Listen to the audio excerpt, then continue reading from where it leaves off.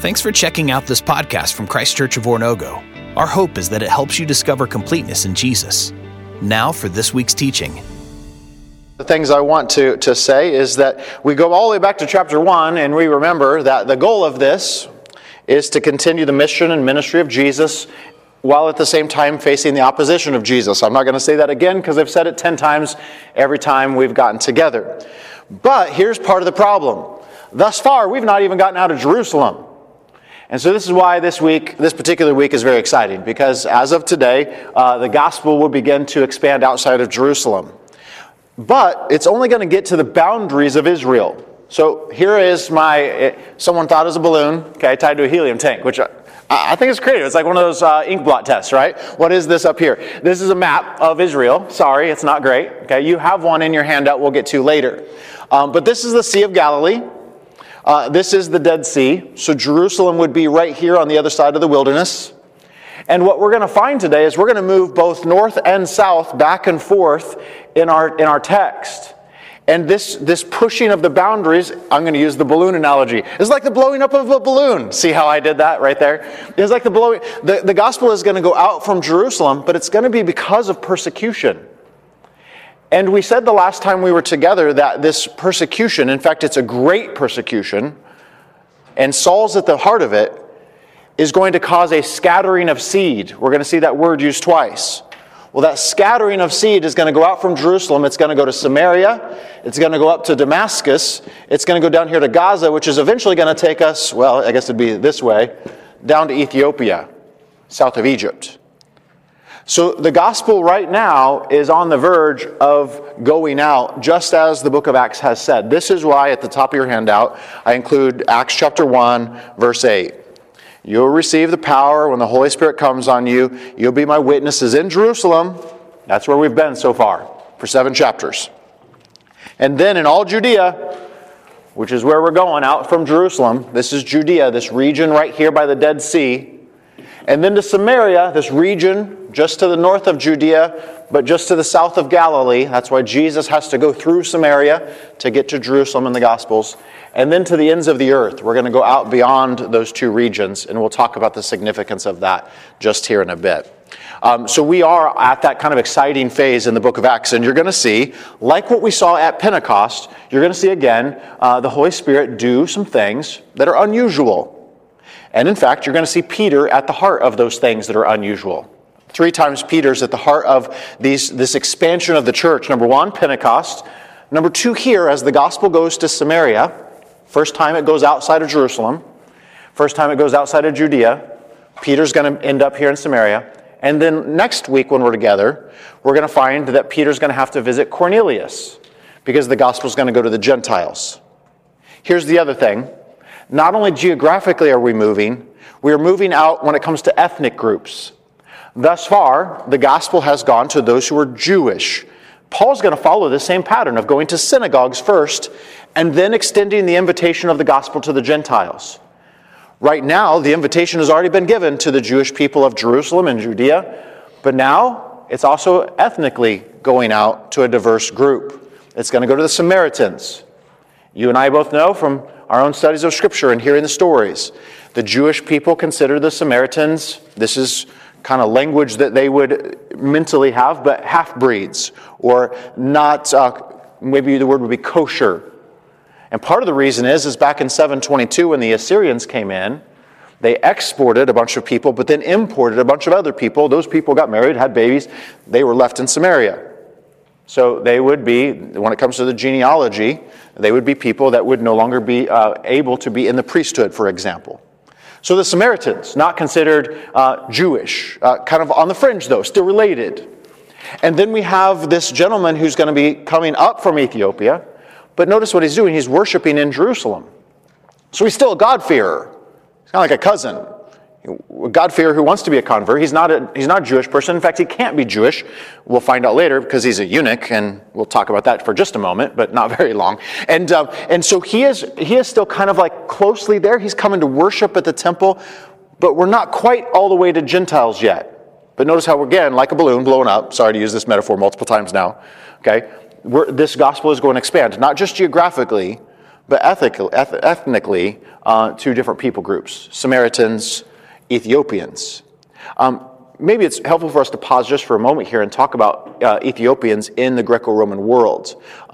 Normally, in ancient literature, Ethiopians were recognized for their skin color, and it was seen as a thing of beauty and intrigue. And in fact, when it comes to prejudice in the ancient world, we don't find examples, at least as far as I am aware, we don't find examples of skin color being a reason for prejudice. That's kind of like a now our thing. But in the ancient world, it was more about people groups or familial groups and some of those dynamics instead of color of hair, color of skin, some of the things that we would associate as racism. So here is this Ethiopian eunuch. He's likely going to go back to Ethiopia, and there's possibly a Christian community that will start there, and church history has various traditions about that. So that's kind of the context of where we're going. Notice we're going to go north and south multiple times. As we get started, we want to find ourselves in chapter 8, verses 1 through 4. It's kind of an introduction for us today. And we'll find that the text starts with a connection to chapter 7, and you recognize this. And Saul approved of his execution. And who is the his? That is Stephen. Okay?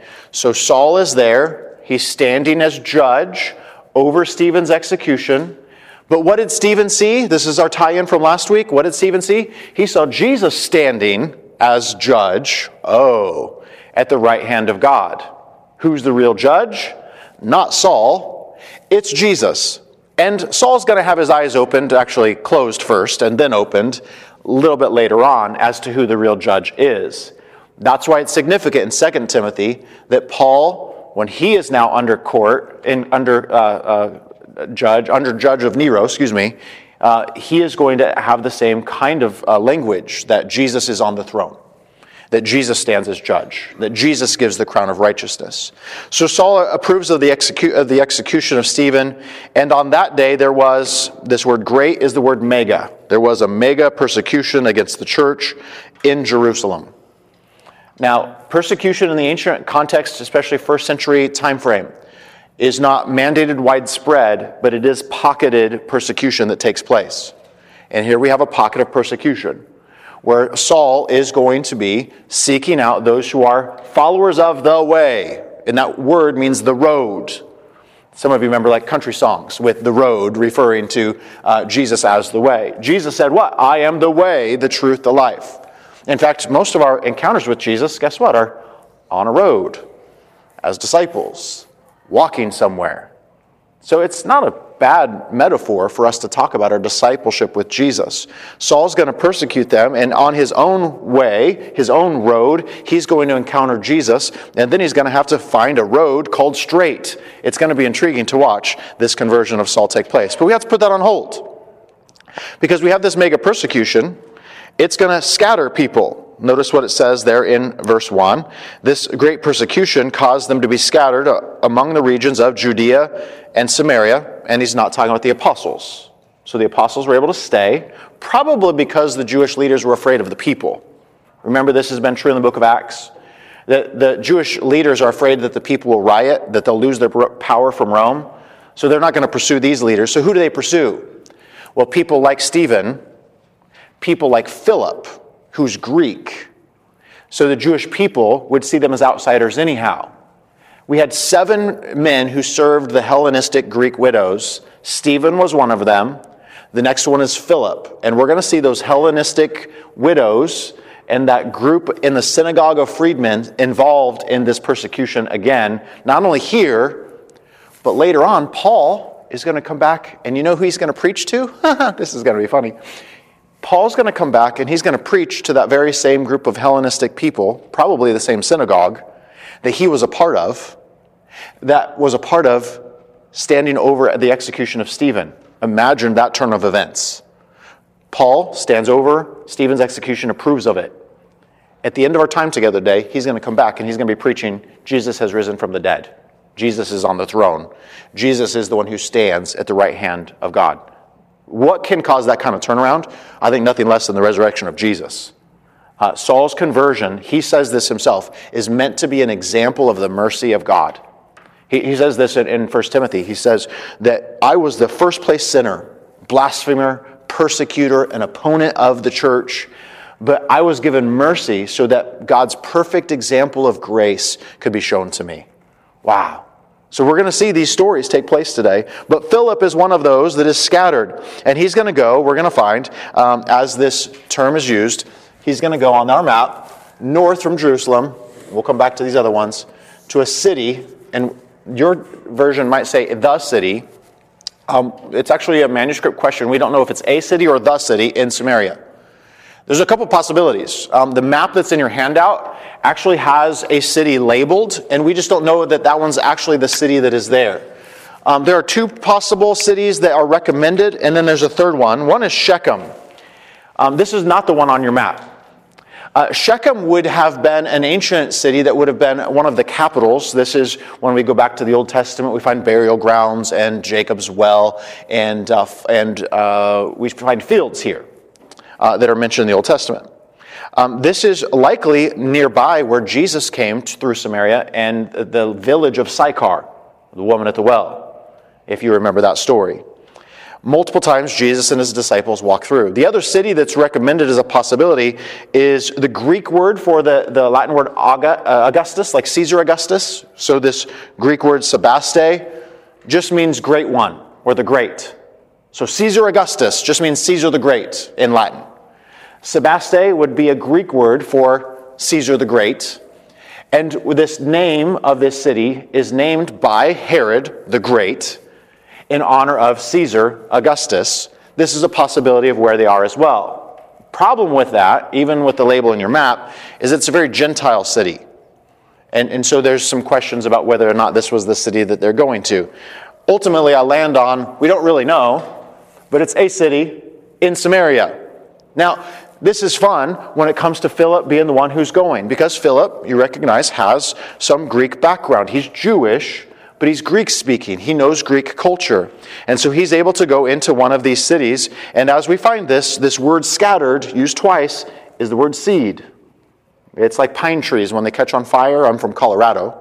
What do pine trees do? The pine cones break open and they scatter seeds for new pine trees that are going to be laid out. Persecution acts like that in this moment, where God is going, okay, it's time to get out of Jerusalem. Let's go. What's the catalyst? Suffering, persecution that sends them out. And one of the first places that is found is this place of Samaria. So when Philip is there, you can see in your text, verse 6, the crowds paid attention to him. They see the signs that he did, and the same things that Jesus did are continued in Samaria. And there was much joy in that city.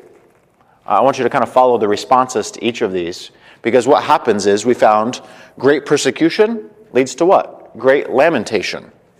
In fact, that word lamentation is a Jewish form of crying and weeping at a funeral. We know this, that kind of Western culture, European culture, is kind of that British stiff upper lip. We don't cry. But in the East, in Eastern culture, it's actually the opposite of that. At a funeral, it would be shameful not to cry, not to weep, not to mourn out loud. And so you would actually hire people to mourn at your funeral. And the wailing would be great and loud. And Herod the Great, actually, when he was getting ready to die, he took Jewish nobles and brought them, actually it would be right about here, into a city called Caesarea, we'll visit there later, into the hippodrome, the horse track, and told his sister Salome, when I die, I want you to execute all of these Jewish nobles and wealthy people in the Jewish population. Why? Because I want there to be mourning at my funeral, and unless we do this, people won't mourn for me. Now, she, being shrewd like her brother, when he passed away, didn't do that, pardoned them, and became one of the 4 regents, co-regents of the empire, over the kingdom. She was just as shrewd as her brother. But this mourning, great lamentation, leads to, notice what we have in Samaria, great joy. Much joy. Not the same word great, but much joy that is there. And we're going to find that this word joy is going to be a theme as the gospel goes to these new places. And so Philip's going to bring the message of Jesus, but also the healing of Jesus. I want to pause and ask the same kind of question we've asked before. When it comes to miracles, in the book of Acts, I want to kind of just observe some things about them. Notice that miracles seem to be grouped around when the gospel is going into new places or launching something new, whether that's Pentecost, whether that's the Samaritans, whether that's the Gentiles. But I look at the book of Acts and I go, but they didn't happen everywhere and every time. So the Holy Spirit does what he wants when he wants. What are miracles? They're signs that say, this is what the kingdom is like. But they're also promises that say, when you follow Jesus, this is the ultimate end of this kingdom. Now, we live in a broken world right now. And sometimes we pray for miracles. And I do believe this. Sometimes miracles take place. And sometimes they don't. And one of the things that, whether they be miracles in the Bible or miracles that take place here, one of the things I firmly hold to is that they are not meant to give us our best life now. They are meant to point us to the fact that our best life is the established kingdom in the future, in heaven. So we have these signs that are there for the Samaritans that reaffirm what Jesus has already done. And we recognize, like, Jesus has been here before. In fact, it's interesting to me that Jesus, if this is Sychar, if this is Jesus coming by the region of Shechem, there was a woman who met him at the well. And what we found out is she left her jar at the well, and what'd she go do? She went back into her village, and she said, come and see the man who told me everything I've ever done. She had quite the story, and whether that was her story that she did or stories that were done to her, which I think is probably what happened in John 4. Could this be the Messiah? And they start coming, and Jesus says, look, the fields are ripe unto harvest. Problem with that in John 4? It wasn't harvest season when Jesus was there. Scholars talk about the fact that the Samaritans would have worn white caps, and that even in the harvest fields that were not white unto harvest, here you have these Samaritans coming with the white caps that resemble wheat that is ready for harvest, and Jesus saying, look, the harvest is ready. So perhaps the harvest in Samaria is ready for Philip to be there. And there's much joy that it is there. So they are accepting Christ. They are being baptized into him. But again, a question comes up, because there's someone there, verse 9, whose name is Simon. He had practiced magic in a city, it says, and he had amazed all the people, and he was saying about himself, I am somebody great. You could just picture this right now. You could picture his social media platform. You could picture he sells books and cassette tapes everywhere he goes, right? He's that kind of guy. And at the same time, we find this character that's not all that surprising. This is someone who comes into the church, looks authentic, but then we discover something about them. They're wanting to use the gospel or the church for their own purposes. So Simon's heart is revealed rather quickly, isn't it, in this particular story? We find this, that he sees what Philip is doing, and he sees that as Peter and John are going to come into town, they lay hands on people. We'll come back to that in just a moment. And they somehow impart the ability, the gift, to heal people. Simon goes, well, I want a piece of that. How can I get at that? And we find that he wants this for his own gain, so that he can be great, and so that he can earn and gain money, his own platform. So this story reminds us in Samaria of something similar that happened in Jerusalem. Do you remember another story of people who were greedy and thought that they would use the church and use the benefaction or the generosity of the church for their own gain? Ananias and Sapphira. They died. Simon got off a little bit easy, but he comes to the place where he is faced with his own need to repent. Now, a couple other things about this story that's important, and then we'll pause and ask some questions. Number one, we find this dynamic, that the people in Samaria were baptized into Jesus, but did not receive the Holy Spirit. We need to ask, what does that mean? Because I thought in Acts chapter 2, verse 38, that it said, repent and be baptized for the forgiveness of your sin, and you will receive the gift of the Holy Spirit. So what is this? What's going on? We're going to ask that question. Can I tell you another couple things as we put those pieces together?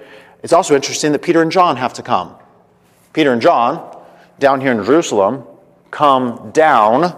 This is always important. It's elevation. They go north, but they come down from Jerusalem to Samaria. And I think the reason is a couple folds. Number one, Peter was told, I'm going to give you the keys to the church. Now, the rest of the disciples, the apostles, are told that as well in Matthew 18.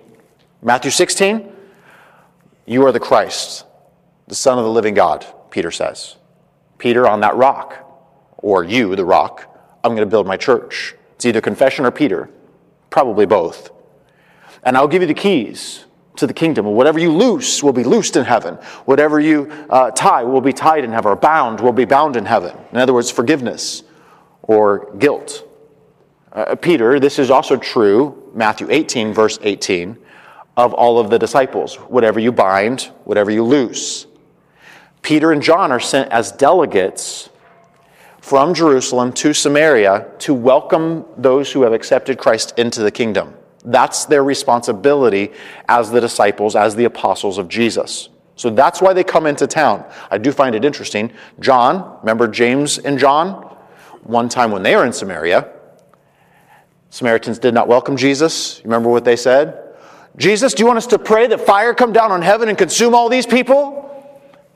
Now John is coming back, John the beloved disciple, and he's coming back to receive them in love into the family of God.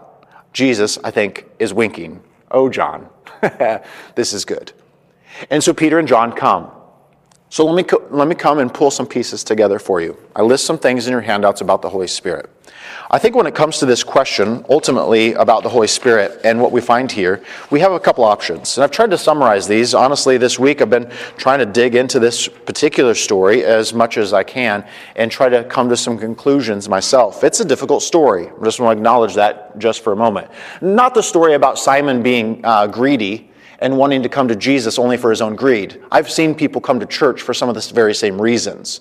And I said this back with Ananias and Sapphira, to build their business. But I see this in church leaders sometimes too. The Bible warns about it all the time. Church leaders are just greedy for selfish gain. And so they build a platform, they sell a book. And I'm always a little bit cautious about people who say, you have to come to me, I'm the great one, in order to get to Jesus. Simon loved being great, saw this as an opportunity, and saw Christianity, Philip, as a rival to that greatness. So that doesn't surprise me. The difficulty in the story is really this. They were baptized but did not receive the Holy Spirit. What does that mean? Option number one. Catholics in the Pentecostal movement typically look at this story and would see this as a normative example of two-stage conversion. So the first stage in the conversion would be baptism. Obviously, Catholics would typically see this as infant baptism. And then the Holy Spirit, the giving of the Holy Spirit, the laying on of hands, as confirmation later. So different than the Pentecostal and other charismatic movements would be similar. Pentecostal movement obviously would see immersion by water as an example of a first stage. And a second stage would be a physical laying on of the hands to receive the Holy Spirit, oftentimes with the assumed gifts of miraculous gifts, whether that be speaking in tongues or other gifts that would go along with that. So that is option number one. And we'll come back and ask some questions about it. Here's option number two.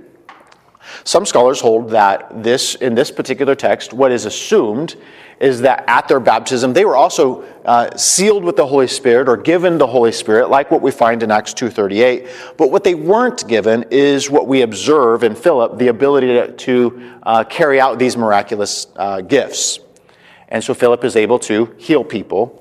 And that's different than what everyone is able to do even in the book of Acts. And so when Peter and John come, they lay hands on people and pass this gift on to others who are then also able to miraculously heal people. That the assumption in this particular option is that this is different than just the giving of the Holy Spirit that indwells inside of us. This is an empowerment that is for a special task or ability, which we see the Holy Spirit do in the Old Testament. Some in this particular view also hold that this was somewhat one-generational, that the apostles did this, passed that gift on to whom they determined they wanted to pass it on to, but then they weren't able to pass it on to anyone else. Does that make sense?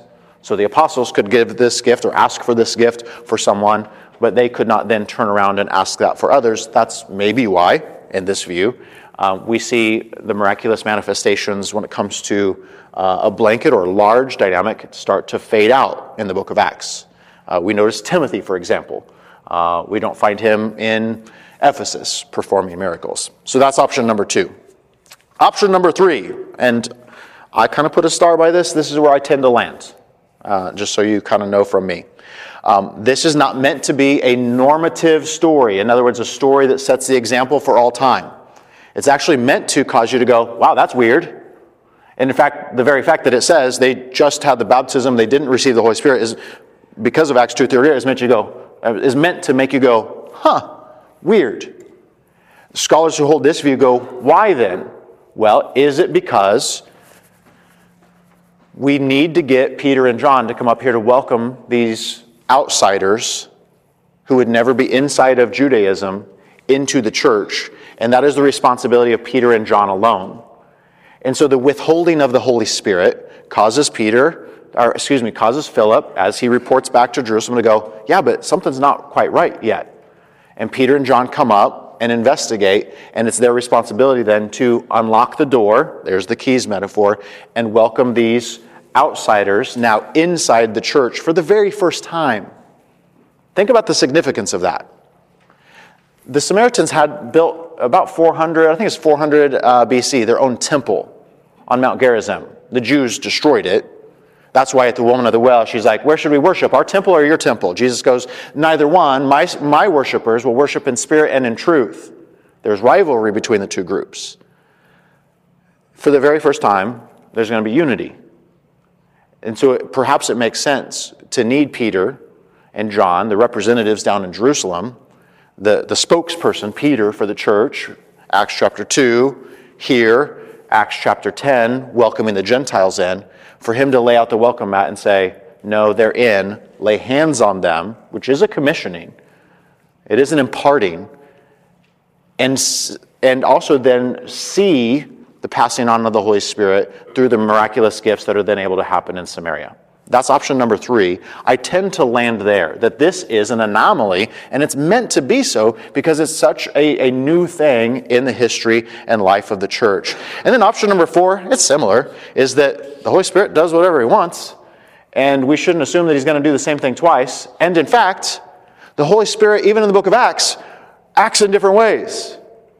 So we're going to come to the Gentiles, and they are going to have gifts of the Holy Spirit before they're baptized. And you're going to be like, wait, I didn't think that's how it's supposed to work.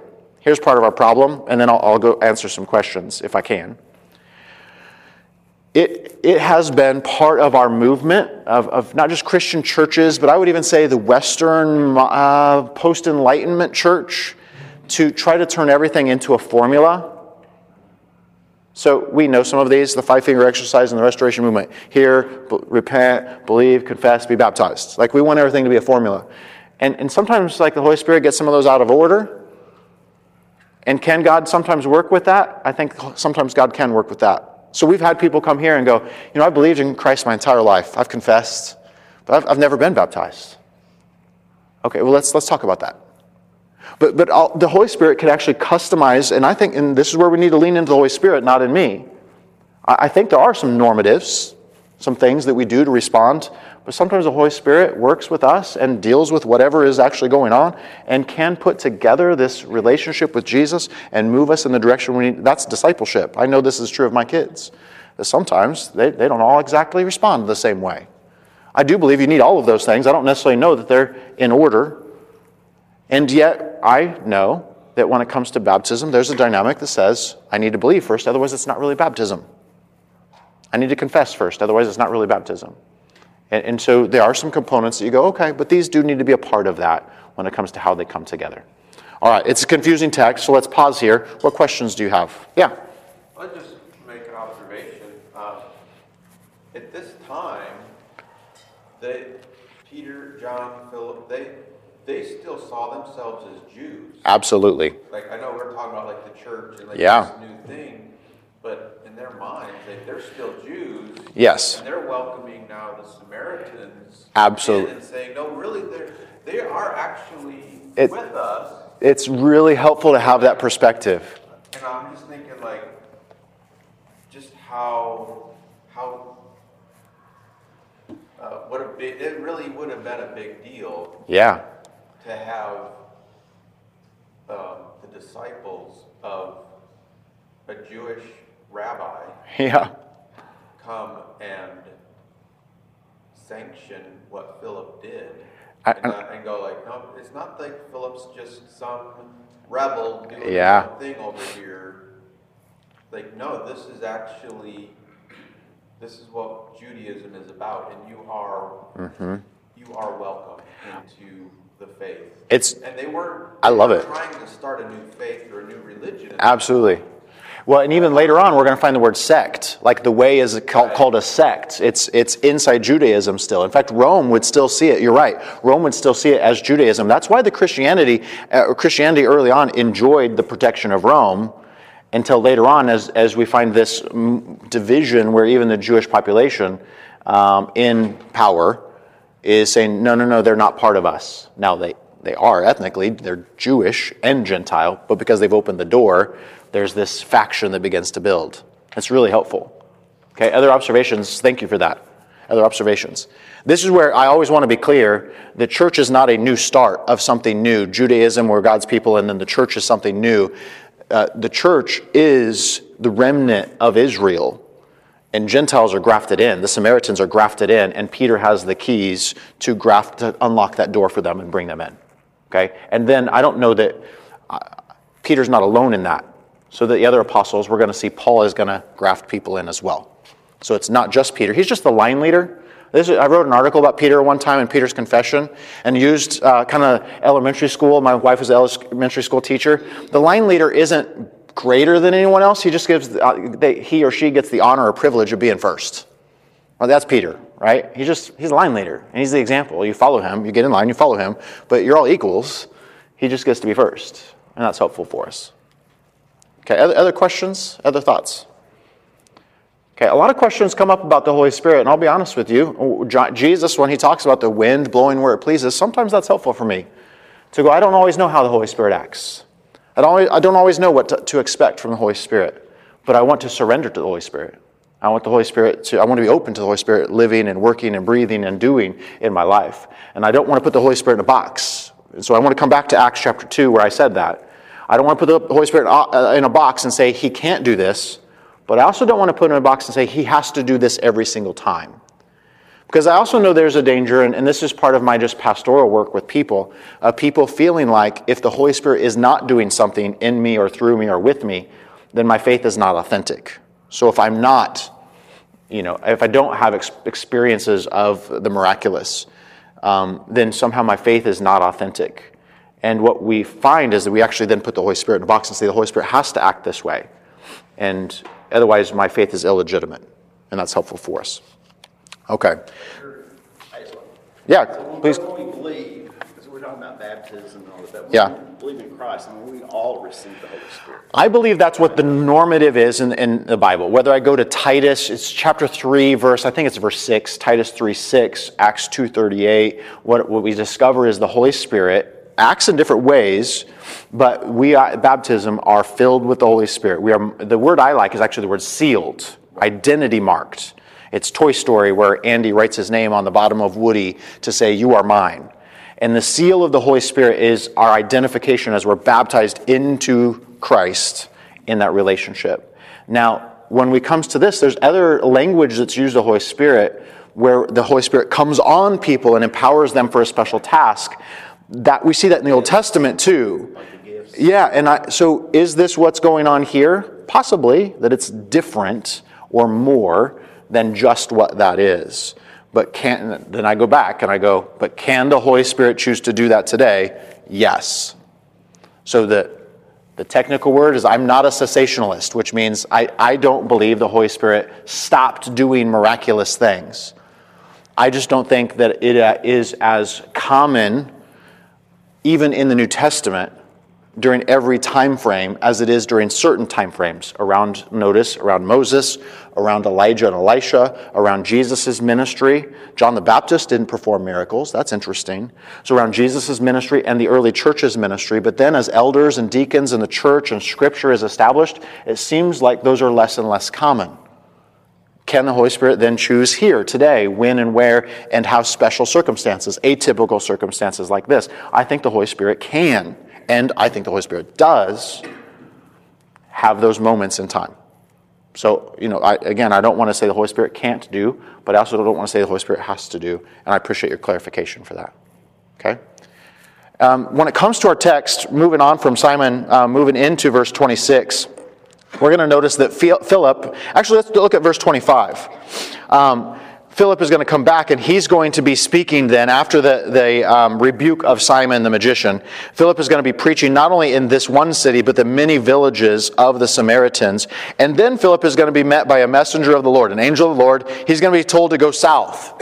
So, geographically, why is this significant in the book of Acts? Well, we've gone north, and now we're going to go south on the road. Gaza's probably more... This is not a scale map, I'll tell you that. He's going to be on a road to Gaza that's going to take him down through Egypt and down to Ethiopia. So he's going to be told to go south. So now we have a north-south movement, and Philip's at the heart of this. Philip is later on going to be found in a city just north of where we are today. We'll come back to that in just a moment. So he's going to be on the road south toward Gaza, which is on the southern border of Israel. So we're getting to the borderlands of David's kingdom. And this is where that balloon continues to expand. I'm going to use that all day long. Sorry about that. Ethiopia, it's interesting. In the Roman times, we actually have a lot, and I mentioned this earlier, in Roman literature about Ethiopia. That surprised me, to be honest, this week when I was studying it. It was viewed as the ends of the earth. Kind of the mysterious, unknown ends of the earth in the Roman era. That's maybe not as surprising to us. But when it comes to this, what's the significance of that? Well, the gospel is getting ready to go now, not just to the Samaritans, but potentially to the very ends of the earth before it ever even gets out west to Rome. Africa is going to be reached with Christ, and it's going to be one of the first places the gospel goes. I find that intriguing. I find that exciting. And so you and I both know this. Some of the places where the gospel is growing most today, even as the headlines read, churches in the West, churches in Europe, churches in the United States are shrinking. I'm not so sure all of those are accurate numbers. But churches in Africa, churches in China, and other places are exponentially exploding with growth. Let's not be ethnocentric to assume that we're the only ones and the church is dying, because it's not. Gates of Hades will not prevail against it. So this is going to be seen as the ends of the earth. Now here's the great thing about this. This eunuch, Ethiopian, as he's traveling, is reading Isaiah, a scroll of Isaiah. Now, he's likely in a carriage. This word chariot can be carriage as well. It can be led by horses or ox. It could be going fast. It could be going slow. But he's reading, and likely out loud, because most of the time in the ancient world, when you read out loud. So it's like my wife reading to my kids, right? This gentleman's reading. He's a scholar. He's reading. He's a eunuch, so that means he's probably castrated, maybe even dismembered, which you would do if you had someone who was in charge of your harem as well, probably in the ancient world. So he cannot, I want you to hear this, he has been to Jerusalem to worship at the temple, but he cannot fully convert to Judaism because he likely can't be circumcised, but even then beyond that, Deuteronomy says someone whose male parts are crushed can't enter the temple. So he is an outsider no matter what in Judaism. That's intriguing to me. Someone who wants to be an insider, wants to worship, but can't be completely an insider. So a couple other things interesting. He's reading Isaiah 53. He's going to the ends of the earth. I've given you the references in your handout. Isaiah 49:6, Isaiah 52:10, Isaiah 62:10. In the context of where he's reading in the scroll is this promise in Isaiah that God's word, that God's kingdom will extend to the very ends of the earth. That's intriguing to me. Some other things that are also intriguing about this particular eunuch. Isaiah 56 verse 3 is going to talk about eunuchs being accepted into this new kingdom that's coming. It's going to be, these are Hebrew metaphors, they're not mine. A dry tree, a eunuch is a dry tree, and he's going to be able to come into the kingdom and be a part of the offspring. Eunuchs don't have offspring. Be a part of the offspring in the kingdom. That's in the context, Isaiah 56. So I want you to just pick up on all of these things that are going on in the background, and the very sovereignty of God that is at work that says, hey, Philip sends an angel. I need you to go tell Philip to go south. There's a gentleman, Ethiopian. He's a eunuch. He's gonna, and I don't know how Philip catches up with him. Is this miraculous? Maybe. Okay. But the dynamic here is that Philip catches up with him, finds him reading Isaiah 53. And Isaiah 53 is an intriguing passage. This passage is one that, in high school, honestly, I've said this before, was one that continued to convince me of the historical resurrection of Jesus, but also of God's plan for that all along. The Jewish people didn't know what to do with Isaiah 42 through 53. There's talk in there of my servant.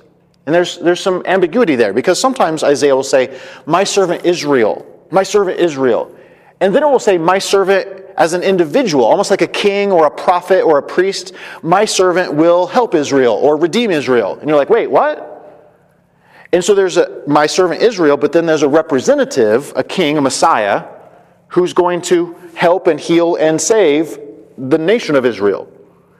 And Isaiah 53 is that shift, again, toward that individual, but that individual, surprise, is going to suffer.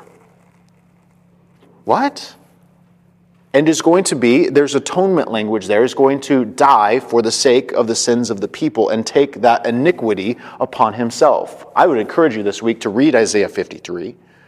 We don't have time. Maybe even open up Isaiah 42 through 53 and just read the progression that is there. The servant songs are what these are called of the people of Israel. And so he's reading this. And as he reads this, he's asking himself these questions. You can imagine, who is this that is the servant of Israel? Because I thought it was all of Israel. No, it's actually an individual. And this is where Philip comes up. Now this story should remind us, here's your handout, of a story in Luke chapter 24. Right after the resurrection, there's two disciples. One's named Cleopas. The other one's an unknown disciple. They're on the road to Emmaus. So notice all the things that are in common. I list them for you. There's travelers leaving Jerusalem. They just were there for worship. In Luke, they were there for the feast of unleavened bread. So they're leaving. As they're leaving, a stranger comes up. Philip, a stranger. Jesus, a stranger. They don't recognize Jesus in Luke 24. And then there's a question. What are y'all talking about? What are you reading? Notice the questions. And then the Old Testament is opened up. Jesus walks them through the Scriptures and he tells them everything that the Scriptures are saying about himself. And they still don't completely know who he is. And then there's, I'm just going to call it, for lack of a better word, a sacrament. In Jesus' story, Luke 24, he breaks bread at a meal. And their eyes are opened and they recognize Jesus. Here the story ends with baptism. And we will ask some questions about that. But the story ends. And then there's almost this revealing, like they see, but then the traveler, Jesus or Philip, is taken away or disappears. And even here there's some ambiguity. Does Philip just leave quickly? It says he's snatched away. So does he just disappear and somewhere end up, does he transport somewhere else on the road? I don't know. If an angel can come to him, an angel can send him too. I do know that. But there's some commonalities with Luke 24. What have we said about the book of Acts? It's a continuation of all that Jesus began to do and to teach. But here we find Philip being sent by Jesus to come along, this traveler who's on a road trying to discover the truth of who Jesus is. I believe this about Jesus. Sometimes he will create divine opportunities and divine appointments. Some of you have been a part of that. To where you've been asking a question and someone comes alongside the road of life and says, hey, what are you studying these days? How are you doing? In fact, sometimes the question is, are you doing okay? Just a simple question. Can sometimes lead to a conversation. And then you point the way toward Jesus, the road toward Jesus. But this text, Isaiah 53, Philip's able to open up and point the way to Jesus, toward the cross, toward the resurrection. And then what do we have the Ethiopian eunuch do? He stops the carriage. He says, "What? I'm ready. Let's go." And he says, here's water, let's go. And so he is baptized there. Now sometimes, especially Restoration Movement and our view of the mode of baptism and the role of baptism, we make much of they went down into the water and then they came up out of the water. At the very least, we could acknowledge this. There was water deep enough to go down into and to say they came out of. We could say that even the word baptism implies an immersion, a burial. We've said this, that baptizo, the Greek word, is to bury something. It's to bury a sword in someone's belly. It's to bury your hands in a dish to wash them. It's the burial of a ship underwater. And so likely, Philip and the eunuch go down into the water. And Philip, notice, you can't baptize yourself. You need the church. I think that's why it's significant. Just like Peter and John coming to Samaria, the eunuch needs someone from the church to welcome him in, and so Philip had to go.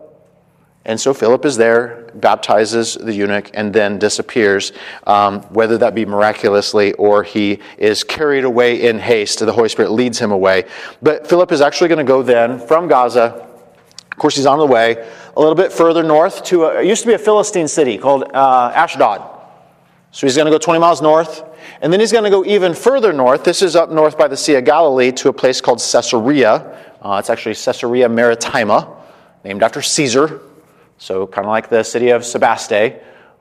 Caesarea is named by Herod the Great in honor of Caesar. This city is up here on the coast. This is where Paul's later going to be on trial. This is where the Hippodrome was, where Herod the Great told his sister to kill all the people. But we're going to find Philip here 20 years later in Acts chapter 21. So apparently, he sets up ministry there in this very Gentile port city. We find out he has family there. In fact, some of his daughters are prophetesses. That's hard to say. But they are those who proclaim the gospel as well. And so we find Philip again. We'll pick that up in chapter 21. There's a couple maps on your handout. You can start to see some of the movement that is really poorly reflected on my particular board here. But what have we done so far? Okay, we come to chapter 9, verse 1. We've gone north. Not all the way to the border, but outside of Judea. Okay, we're outside of Judea, Samaria. We've gone south. And now the gospel is going to go with this eunuch, apparently down south of Egypt to the very ends of the earth, how the Romans would have defined it. Not a surprise then. We're going to come back north. In fact, we're going to go all the way north, eventually, to a city called Damascus, which would be in David's time period, so post Joshua and the Promised Land and the 12 tribes of Israel. This would be one of the northernmost tribes, and it would represent David's kingdom. Now, it's actually a Gentile city. It's part of a region. This is the Sea of Galilee here. Okay, Sea of Galilee here. This region here is known as the Decapolis, the region of the 10 cities. Deca just means 10, polis, cities. And this city of Damascus is one of them. It's one of the most ancient cities that is still occupied today, by the way. So it's intriguing. But we're going to find ourselves on this northern border. What's happening here? We go north, we go south. We go north, we go south. The gospel's getting ready to break loose. That's where we're going to get next week in chapter 10 with Cornelius and the Gentiles there. So this is around 35 to 36. I mentioned that before. So again, we're a couple years to maybe even 5 years after the resurrection of Jesus. And Saul here is that same Saul who was standing over the death of Stephen. And we're going to come back to his story, which is, again, part of this example that is there. When it comes to his narrative, I've given for you in the book of Acts multiple references. We're going to come to his story 3 times. In fact, Acts repeats things that are important.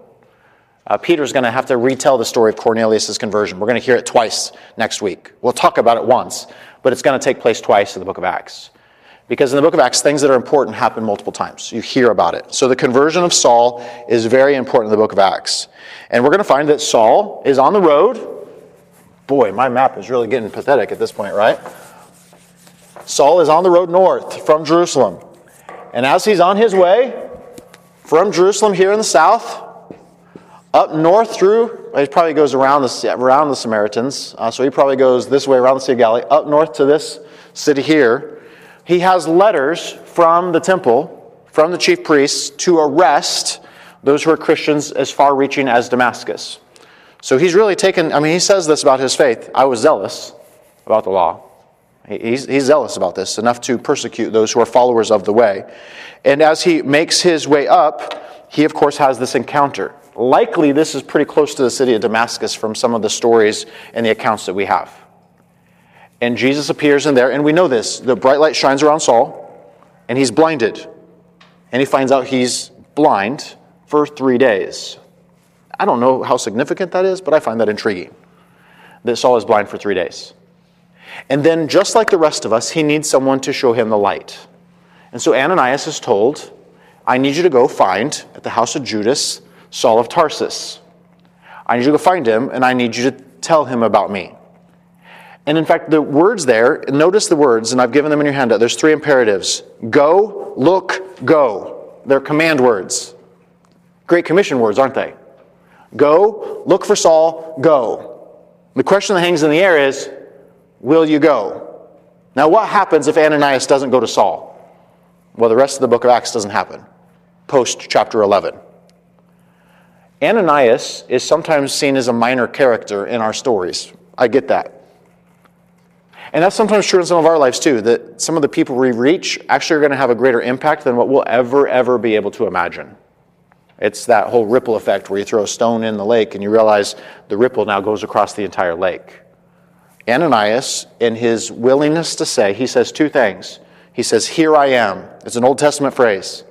When God calls, in Hebrew the word, and I don't know if I'm pronouncing it right, is Hineni, or the phrase is, Hineni. "Here I am, Lord." Samuel says this. "Hineni, here I am." Abraham, "Hineni, here I am." So "Here I am, Lord, go. And then he departs in verse 17. And he goes to Straight Street. And I don't know about you, but I just find all of this rather intriguing to me. That Saul is like persecuting the church. He's on his way. He's blinded and he can't see. And I need you to go set him straight. What street's he on? Oh, Straight Street. Oh, it figures, right? At some point, the sovereignty of God's like, yeah, I had that all under control. Now, they're actually, like when you look at ancient cities and the way they're laid out, there actually is a straight street in Damascus. That's intriguing to me. So we have this dynamic to where Ananias goes, and we're going to come to this story again and again, but we find that eventually Saul is healed, scales fall, crusty, I don't know what this is, right? Sleepy seed stuff from his eye, I don't know what it is. Some of you have allergies. Have you had your eyes like sealed shut before? I've had that happen before when I was a kid. But his eyes are opened, he's able to see, and at that point in time, he is immersed, he's baptized. And then we find that he is going to now proclaim the gospel. Now, I want to interject here for just a moment. We have a couple minutes. Galatians 1 tells us that it's in this time period, after he is converted to become a disciple of Jesus, that Saul actually, instead of going right to Jerusalem, goes down to Arabia, back on the other side of the Dead Sea, this region down here, and he's there for about 3 years. Luke, as he's telling this story, telescopes it so we could move on in the action. Okay, so Paul tells us in Galatians, no, actually, I came down here for about 3 years, came back up here. When I came back up here, they wanted to arrest me again because I was preaching the gospel. And so I had to be lowered out of the city in a basket. He came into the city with an entourage. Picture this. He came into the city with an entourage and official letters from the temple. He leaves the city through a window in a basket because people want to kill him. And so the Jews are seeking to kill Paul. He goes down eventually, again, 3 years now have passed. So it says this in the text, okay? Many days had passed. Well, 9 verse 23, it actually is maybe about 3 years have passed. So Luke's right. He just telescopes it together. Paul is going to go back down to Jerusalem. And when he goes back to Jerusalem, guess who he's going to preach to? There's those Hellenistic Jews in Jerusalem. So that's in verse 29. We also find not only are they wanting to kill him, the disciples are afraid of him. You would be too. He was wanting to arrest families.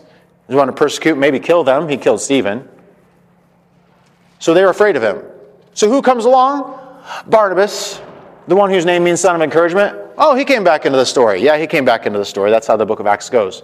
Here's what I want you to see as we wrap up our time together. Paul gets a lot of spotlight.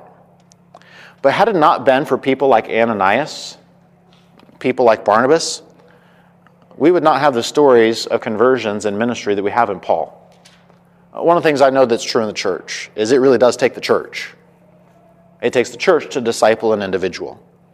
And so behind Saul, behind Paul and his story, is not only the story of the Holy Spirit and Jesus coming in and renovating his life and remaking his life, but it's people. People like Barnabas, the son of encouragement, who says, I'll welcome you even though they're afraid of you. I'll take that risk on you.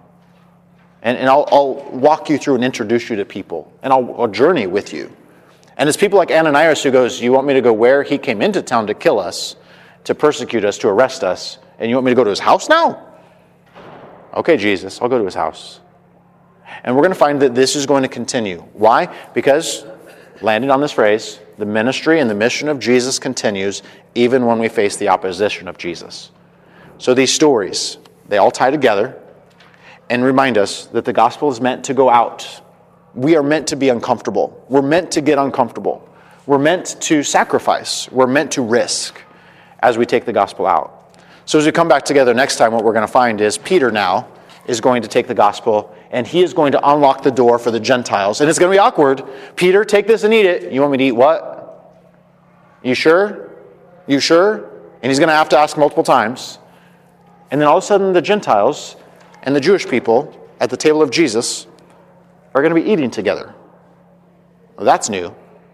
And it's going to change the world. All right, we'll see you next week. Thanks again for checking out this podcast from Christ Church of Oronogo. We hope that this teaching is helping you discover completeness in Jesus and encourages you to help others do the same. If you're interested in learning more about Christ Church, visit us online at cco.church.